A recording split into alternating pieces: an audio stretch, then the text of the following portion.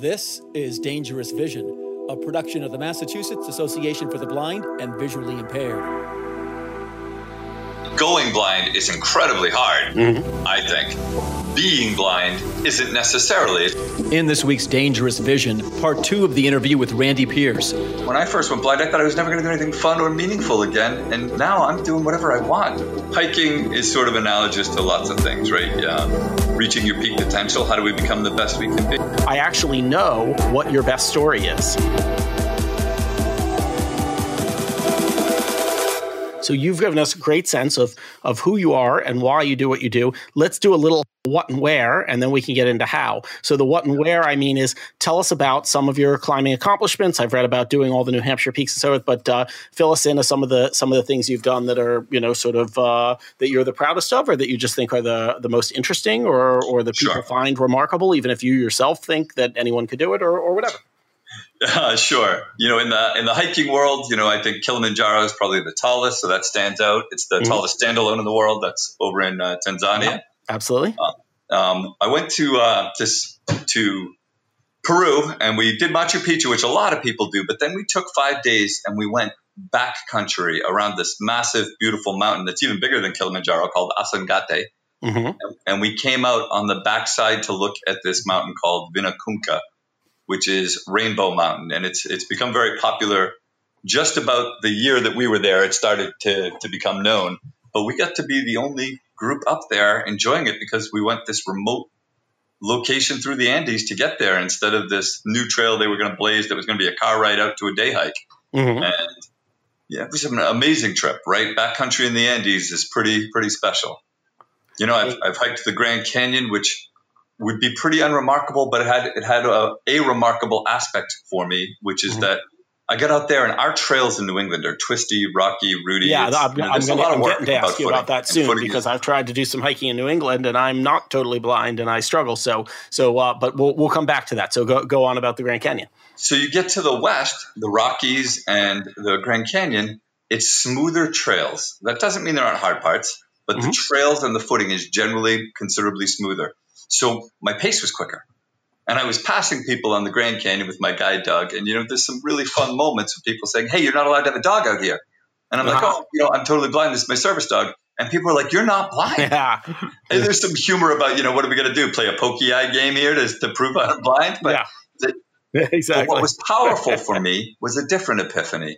It was that I didn't envision. Remember, when I first went blind, I thought I was never going to do anything fun or meaningful again. And now I'm doing whatever I want. And so much so that I'd forgotten how much I had learned. And I think we all do that in our lives. We forget how far we've come, how much we've done. And so our next task, we're so daunted by it. And the only thing daunting about it is that it's the next one.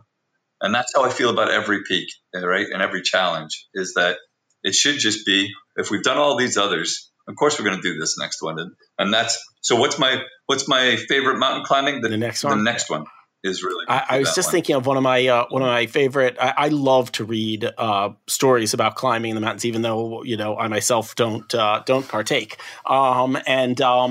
And one of the best things I read about it was by the author Michael Crichton, who was when I was young, he was one of my favorite writers. I read the book The Andromeda Strain over and over, and of course later when I was an adult, he wrote Jurassic Park, which is so entertaining and so forth. And he wrote this book of autobiographical stories, which were very, very interesting. And one of them talks about going hiking in the Himalayas. And I think the story in question, I think he was climbing. I can't remember if it was Annapurna or K2 or whatever. One of the really big mountains there. And he's and so he's climbing the mountain. And of course he's totally excited. They're there for the rest break, and he just wants to have his tea and everything. He's so tired. And the bearer who's climbing with him, sort of pulls him over towards the edge and points out and says, the Kali Gandaki Gorge, right? And the bear doesn't speak much English, and Crichton's like, yeah, whatever, mountains. There's mountains everywhere. Yeah, it's all very pretty. And the guy's like, no, the Kali Gandaki Gorge, right? And Crichton just doesn't pay any attention. Anyway, when Crichton gets down, he says something to somebody about it and is like, oh yeah, the Kaliganducky Gorge is the largest canyon in the world. It's like 20 times larger than the Grand Canyon, right? And of course, what's so fascinating about it is that, I mean, of course, partly because he's tired and unfocused, but mostly because it's just kind of so big you can't see it at all in a way. It just sort of seems like there's mountains everywhere. And I don't know. So it just made me think about it because of the thing that so much of most people's, if you ask them why they climb mountains, they're going to talk about views and sights. And obviously that's something that you don't get out of it. So tell us about the best parts of climbing for somebody who doesn't get to see the gorgeous vistas. So first off, who says I don't get to see them? Not me. Right? Did I say that? No. Do. I was quoting other people who aren't here. A lot of people are saying stuff. So I absolutely either see these views or I give these views to people, depending on which part, who's guiding, who's giving the guiding, right? I use the eyes of other people and their descriptive prowess to share what they see with their eyes. And I share what I've learned going into this story as well. So on a cloudy day, I'll sometimes be the one who's telling people what's all around us because I've taken the time to learn through my raised relief maps, through having read and learned about the journey that we're going to be on and the mountain that we're going to be on. So there are sites that I'm going to take from this. And I've probably climbed the peaks that I'm climbing several times before. And I can share, hey, when I was here, 3 months ago with this group, here's what I learned. Here's what somebody pointed out, right? So I've got an amalgamation of the vision of all the people I've ever climbed with, right? It's the difference of sight and vision, really, on that front, right? So that's one of the things, but that's a small part. I wrote a blog post called Sense of the Summit, which is all of the other senses. People often say, oh, do all your other senses get better? And the answer is no, they don't.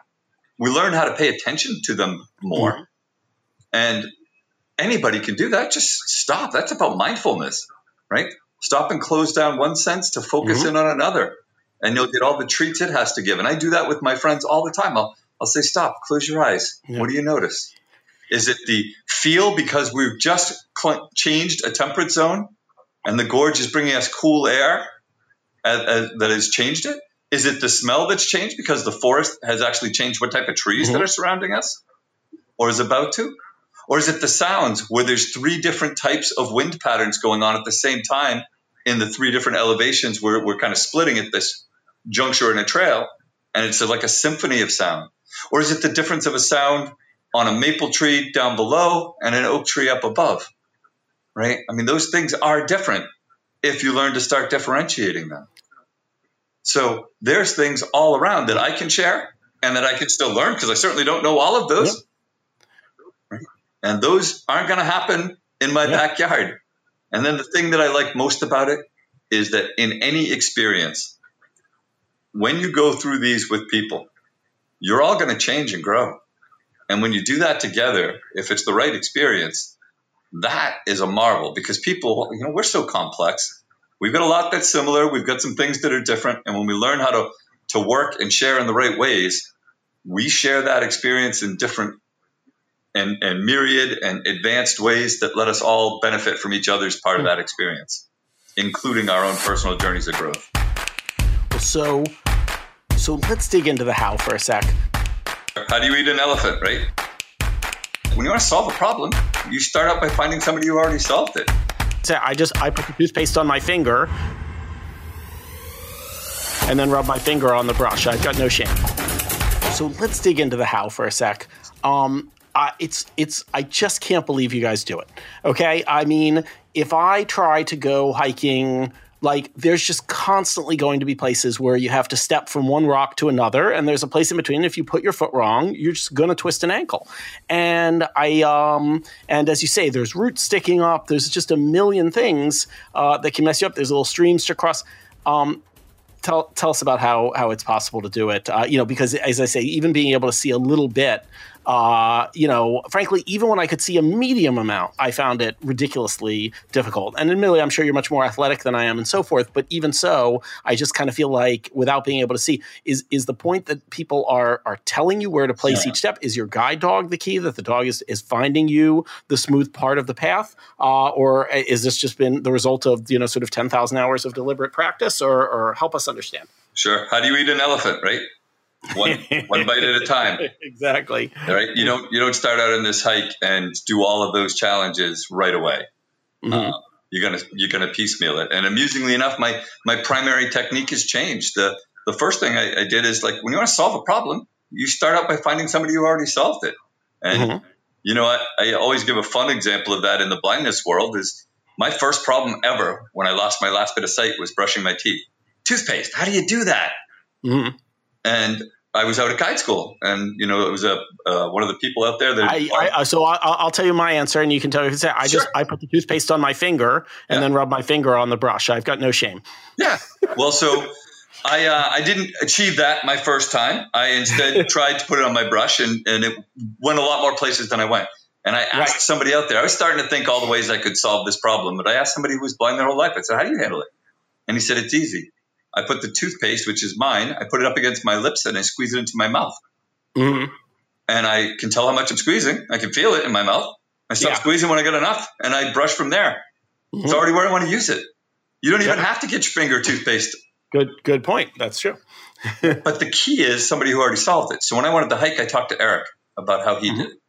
And when Eric hikes, he has a person who wears, Skylar is his guide, actually, his primary guide, wears a bear bell on his left shoulder and on his right hip. And he listens to them as they walk, and he uses 2 trekking poles, and he's tapping out the ground with his feet, and he's listening to the sound of the person ahead of him. And that person's also giving him instructions. And they've developed teamwork about leaning to the right to talk versus left to talk, tells him which way to be managing a trail.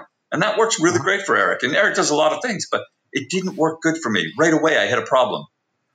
Eric is about 6 inches shorter than me, and I kept hitting branches.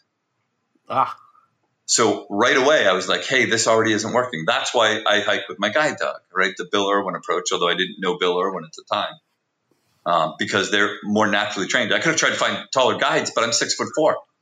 Yeah.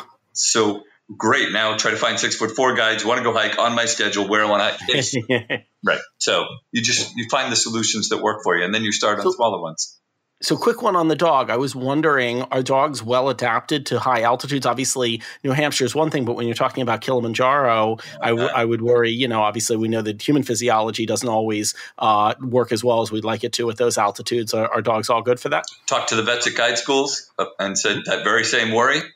And what we were worried about is we wouldn't know the signs. And so my guide dogs don't do high elevation with me. Hape and haste and all that kind of stuff. Absolutely. They're too valuable. I wouldn't put them at that risk. All right. I care about them too much. There's too much invested, so they don't get to go to high elevation. If I'm over 15,000 feet, my guide dogs are not with me. I see. Up to 12, pretty comfortable. That middle ground, how long am I there? And it's a conversation with a vet about it each time. Right. So tell me about the groups you go in. So the point is, you're there with the dog, but do you always hike with sighted people, or do you go climb a mountain alone with your dog? So I never hike alone with my dog. Right. I've done stretches alone where there's somebody behind me on a trail somewhere, or maybe somebody ahead of me. But I didn't really do that. There are solo hikers, and anytime you do this, you're managing risk. It's all about risk manipulation, right? What's safe in this world? Everything has some level of risk. Most dangerous thing most of us do any day is get in a car.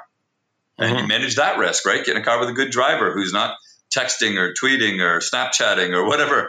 Sure. There's all sorts of risk manipulation that goes on. And hopefully we do that. And the similar hiking. There's a lot of great hikers who take one too many choices the wrong way. And for me, there's no reason to, because if you remember, part of the experience was how a team comes together and grows together. So for me, I don't choose. Plus, how am I going to get to the trailhead, right? There's ways. But the easiest way, I have a lot of friends now who like to hike. I've built a big community around it. So, good.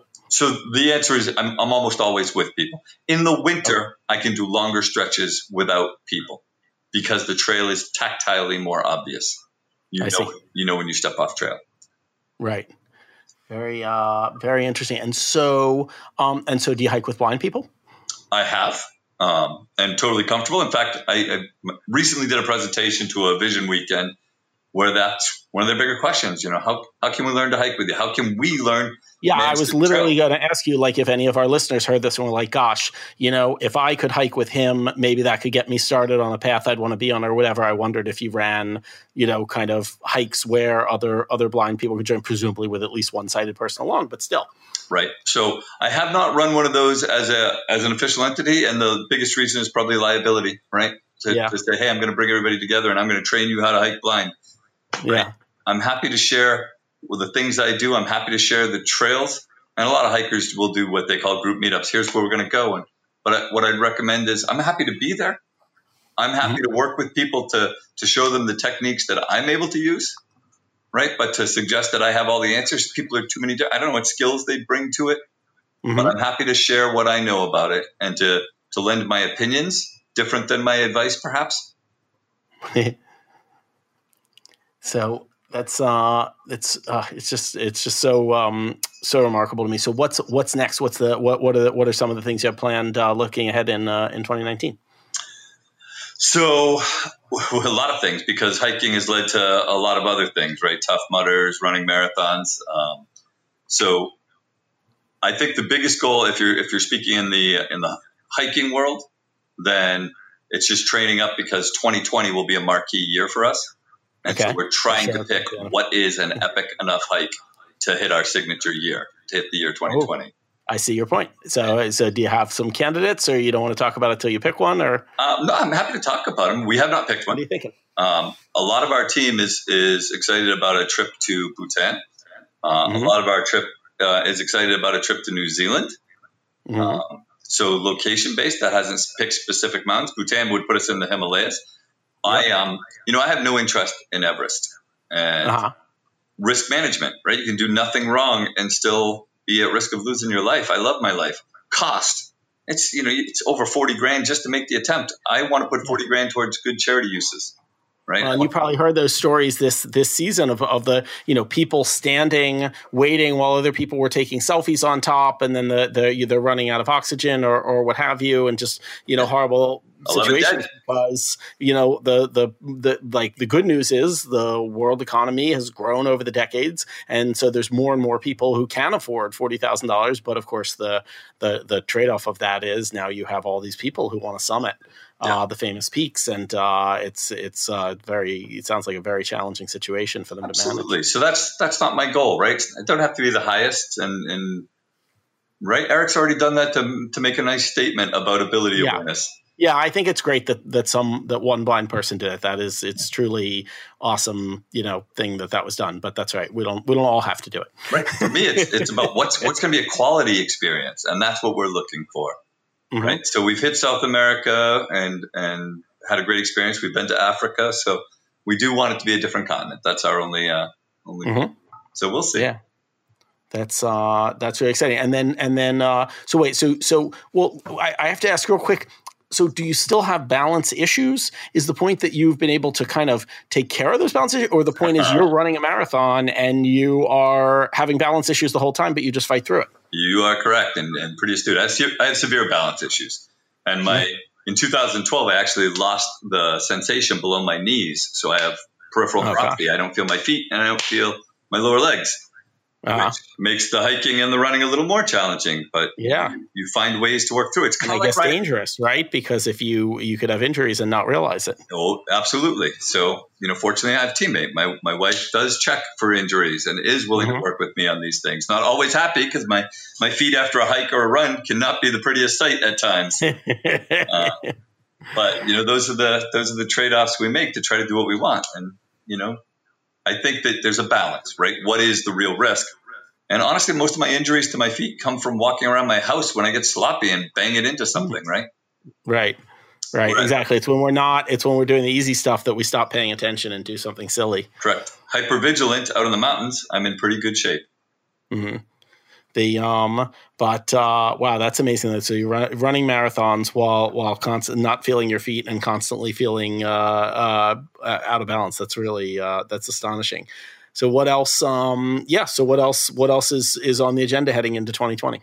So I released my first book this year, and I've been trying to promote that a little bit. And this, on its 1-year anniversary, we're going to try to advance it to a little bit more, because honestly, the first round of book tours was about book tours. The next round is probably to try to push the internet presence a little more. But it's been So tell everybody a little about the book so they can go buy it. So it's called See You at the Summit. Or frankly, they'll just download it off of Bookshare and not pay you a dime. But still, it's good. Well, there you go. Honestly, I'm happy to get the message out there. We donate the proceeds to our charity anyhow. So that's our notion for it. We have put it out on Audible. It is out there in ebook. We kind of selected every customer service option for people, right? So they interchange between them if you take any of the options that are there. But it's called See You at the Summit, my blind journey from the depths of loss to the heights of achievement. And sight is not my biggest loss in this journey by far, though most people probably would suspect it. So just my life story. A lot of people say, how did you get the perspective you did? How did you reach the points you've reached, and what's involved? Yeah. So that's it in a nutshell. Uplifting book, but don't read it in public if you're somebody who loves your dogs and is prone to maybe catching a little emotion, because it is an emotional journey of positive and some downsides. Yeah. It's really impressive. Well, listen, I have a set of questions I like to ask people towards the end of the podcast. And the first one is, I like to ask people, obviously, I ask people for a book recommendation. Obviously, your book is the first book recommendation, but I like to ask people too for a book recommendation that, especially maybe one unrelated to blindness or anything about that. I don't want this podcast to only be about blindness. I want it to be about our lives and who we are. And blindness is a part of that, of course, but it's not the whole part. For many years, I couldn't read books. Fortunately, because of my eyesight, there were audiobooks, but I found them slow and frustrating. Now, fortunately, during that time, it became possible to, get just enormous amounts of, articles, magazines, other things on the internet. And so I was reading a ton, but I wasn't reading books. And so I had sort of a decade of not getting to read books before I discovered Bookshare, maybe more than a decade. And now I'm catching up on entertaining books, and I'll read any kind of book, but I read nonfiction, I read serious literature, but for the most part, what I'm looking for is recommendations for just a book that is just so incredibly entertaining and pleasurable to read that, like, when you finish it, you just like want to start reading it right on over again. Just an all-time favorite. So if you've got any book or books you want to recommend, or if not books, if there's music or other things that you love that you want to talk about, that's great too. Sure. You and I have I think a little similar love of science fiction. If I read through it, I won't deny it. And there's a lot of things out there that I've liked. Unfortunately, some of them are frustrating to me because they're still unfinished works. Even the name of your podcast is perhaps an unfinished work, depending on how you want to look at the anthology that he never quite. And I think you may be the first person to get the reference on the podcast that indeed that the title was in part a reference to Harlan Ellison's Dangerous Visions. That's right. His fourth one isn't never quite out there for us. But I guess he passed away just last year, I guess, right? Yeah, 84 years old. So that said, I have a friend that just did a sojourn into the sci-fi fantasy world that's been getting some quality nominations, and I thought her books were great. She's an old LARP friend of mine, Melissa Caruso. She wrote The Tethered Mage and The Heir Apparent, and it's just fun reading. And frankly, that's where my world has been recently. So that's The Tethered Mage by Melissa Caruso. Is that it? There you go. All right, I'll look on Bookshare for that one. That sounds like my kind of thing. And I think Patrick Rothfuss is probably my favorite of the most. He's so good. It's funny. I somebody recommended. I read. I read the first couple of books in the series, and then I'm like, oh man, I can't wait for the third one. And my friend was like, I don't think he's ever writing that third one. I'm like, what? No, he has to. I need that book. Yeah, exactly. Yep. So, you got any insight for us? Have you been in touch with him? Do you know if he's working hard on it? So he this year, for the first time, readdressed it. He is back on track for working towards it, because for a long time he's like, don't ask me, and he was actually almost rude about it because he gets asked. That's number one question, of course. But he is finally in March this year came out and said, hey, I know I'm well overdue, and I know how frustrating it's been for people, but I'm finally at the point that I think I've got things together enough that I can do the polish I need to to put out the quality book that I want. Yeah, exactly. I'm willing to wait to have it be the quality it ought to be. By the way, for listeners who aren't familiar with Rothfuss, the first book is called The Name of the Wind, is absolutely one of the best speculative fiction novels / series. There's 2 so far in the series that I've ever read. The second one's called The Wise Man's Fear, right? Correct. And it's I read the book, and somebody asked me, as far as I can tell, here's what Rothfuss did. First, he wrote a 3,000-page novel, and then he cut out every single thing that wasn't incredibly interesting and just left a normal length book where every single scene is great. Right? Now, maybe I'm wrong, and he's just such a genius that he just only writes interesting scenes, but I feel like that would be inhuman. It's more realistic to me to think that he just wrote a gigantic amount and then said, let's just edit out everything that isn't awesome. I would say the only other book, and not everybody agrees with me on this, but the only other book that I feel the same way, that just every scene is great and is a joy, and I'll get to the first page of it on a reread and be like, oh, I love this scene, is Dune by Frank Herbert, where I feel like, again, somebody edited the crap out of that book, and I thank them for it. Yeah, no, it's a great book. I agree with you on Dune as well. So I've read it a long time. Well, let's see. I would say the one that I'm frustrated, the other one besides Rothfuss that I'm frustrated by is a series that is, I guess, finished. I won't say that the author won't write more. Let's hope he does. But that Bookshare only has the first one of, which is the Three Body Problem, or Three Body, as my Chinese friends call it, by Cixin Liu, which is just an unbelievable, extraordinary tour de force.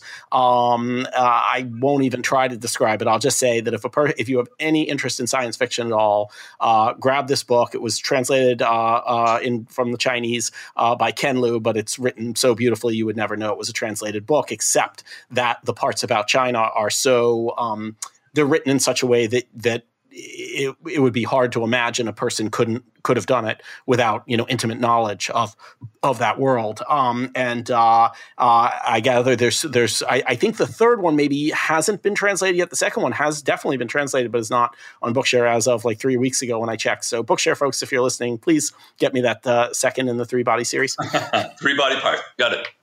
Exactly. The three body problem. That title, of course, which refers to the famous, physics problem of where Newton solved the interaction of two celestial bodies being affected by gravity, but the three-body problem, where you introduce, say Earth, Sun, and Moon, turns out to be shockingly complicated. That the mathematics goes from sort of high school level to essentially impossible. Although there have been some recent apparently mathematical papers that come close to solutions. So that title is just catnip for me to call a book The Three Body Problem, and it turns out to be I don't know, as I said, I can't even describe it. It's incredible.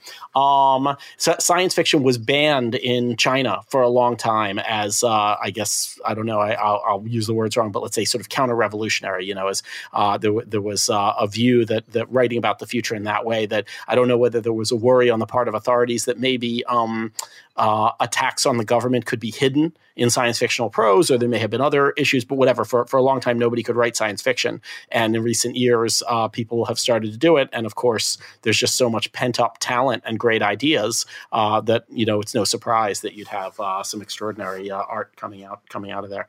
Well, let me follow up with I have 2 other questions, and they're so unreasonably hard that I now let people pick if they want to answer one or the other, or both or neither. Typically, people pick one. So one of the questions is, if you have a viewpoint, if you have a belief that is very unusual, and that even among people who maybe generally share your worldview, people think, yeah, Randy's kind of crazy on that view. I like to hear unusual viewpoints, and so if there's something you think that most people disagree with you about, but you hold firm, I'd love to hear about that. That's one. And option 2 is any story you want to tell us that if I were a really good interviewer, I would have elicited from you by asking smarter questions. But because I don't have the skills to do that, I'm just going to be lame and say, just tell me your best story. Tell me your funniest story. If you were meeting new people and you just really want them to think that you are a fascinating, entertaining individual, what's the story you bust out for that circumstance? So if you got anything on either of those, we'd love to hear it. Well, look at the psychology you just threw at me. If I took option 3, the second option there, that means I'm implying that you did a bad job interviewing. So, boy, that's tough. It's a given that I did a bad job interviewing, but we all muddle through as best we can. So I'll start on the second one, the first question, actually. I guess it's the second question in your trio, which is to say, what do I believe that a lot of people think I'm crazy for? My wife often says it, but I believe that conflict isn't a negative thing, and I believe that we need candid, honest approaches with people. That doesn't mean it's an excuse to be hurtful, but I think that it's okay, and I will tell people anything and everything that is my truth to help move us in the directions that we need to be. I think that's an important thing. That's why you couldn't ask me a question I wasn't going to be comfortable answering. But if I have somebody over and the truth is that I really need to get sleep, I will tell them that. I'm saying, hey, I've had a great visit, but I really need to get sleep, and I'm really sorry I have to ask you to leave. And my wife is horrified, but that's my truth. And I think it's okay if we're a little more honest with each other, even on the things that may not be things people want to hear, as long as we don't let that be the excuse for unkindness or cruelty. So it's so fascinating you mentioned this, because I've been thinking a lot about this lately, and the question of, like, on the one hand, society has become so much kinder over the course of time, right? There's a great book about this, Steven Pinker's The Better Angels of Our Nature. I guess I mentioned it in the book review segment, but one of the best nonfiction books I've ever read. Steven Pinker, he's a Harvard professor, he's a linguist, but he's a polymath, and he wrote a book called The Better Angels of Our Nature, in which he kind of documents how much kinder, less violent, more responsible, and kind of better in every way society has gotten over the centuries. The basic fact is, if you compare like Italy in the 1300s to Italy today, the murder rate is down like 95% since then. And people if anything guess that it would be higher, but instead it's that. So anyway. People are far kinder. So that's wonderful, and I really enjoy it, and it feels very natural to me to have that kindness. But I do occasionally wonder if we've pushed it so far that there may be times when a little more conflict would be needed. And I was asking, I do a project called Excite Ventures, where we have a tiny venture capital fund and we invest in blindness therapies and cures and vision technology and so forth. And two of my partners in that venture are retinal surgeons. And I asked them, I said, by reputation, surgeons can be pretty rough, right? There can be you watch the old medical shows, and there could be quite a bit of sort of nastiness in there. And I said, must be, in many ways a more pleasant environment that we've gotten rid of some of that nastiness. But that said, do you worry sometimes that people are too reluctant to speak up because they want to be nice? And they said, oh, yes, it's a big problem. I said, well, give me an example. And one of the guys said, well, there will be times when there will be a doctor who has been a very fine surgeon, but now he's like reached a point in his career where he's just, not up to snuff anymore. And, no one wants to say anything in that circumstance, and so then the person will keep operating. He said that's the kind of thing where in the old days that had just been like, get out of here, old man, and that wasn't nice, but, might have led to some better patient outcomes. So it is, I'm totally open to your notion that maybe sometimes we have to be a little more conflictual, again, and we don't need to be unkind about it the way people were in the old days. And I'm sure the way people still are sometimes, but it's very, very interesting insight. And I think when you bottle it, that you're still having the issues, right? It's still there. You just haven't expressed it. And somebody's going to pay the price. Mm-hmm. So I'd rather that we can discuss it and say, what's the right path? What's the best path there? It may not be the one I want, but at least we can have that discussion. And if we approach it right, conflict is, a story isn't good without conflict when you're reading. Mm-hmm. It's right. The key is, how do you get to the resolution? It's funny, I'll read novels and there will be that moment in the novel when something's going to happen and I'll be like, oh no, I hope he escapes the bad guy. And then there'll be a part of me that thinks, yeah, but then there's no story. He has to get captured in order for them to, have the great escape sequence later. Like, why would I root for the thing that won't actually bring me entertainment? That's not helpful. It's all fiction anyway. Very good. Very good. Any other stories you want to share with us, Randy? So you know what? I think that we've got enough covered. There's plenty more stories in our life, but that's part of why it's a forward journey. I will say I saw something on your blog that said, for other sufferers of blindness, and some people do suffer from blindness or from vision loss or sight loss. I'm just not a kindred spirit with you there. I don't suffer from it anymore. I experience it. That's good. But I think it's okay to suffer from it. I just hope that people know that you don't have to. There is a way to suffer to change that. Oh, that's a great point. Well, look, having spoken to you, and I just appreciate so much you're taking the time to do this. I actually know what your best story is, and I know why you can't tell it to us. Because it's the next one. Because it's the next one. Exactly. Thank you so much for being with us today, Randy. This was awesome. Thank you, Randy. Have a great day. All right, bye. You're listening to the Dangerous Vision Podcast, a production of the Massachusetts Association for the Blind and Visually Impaired.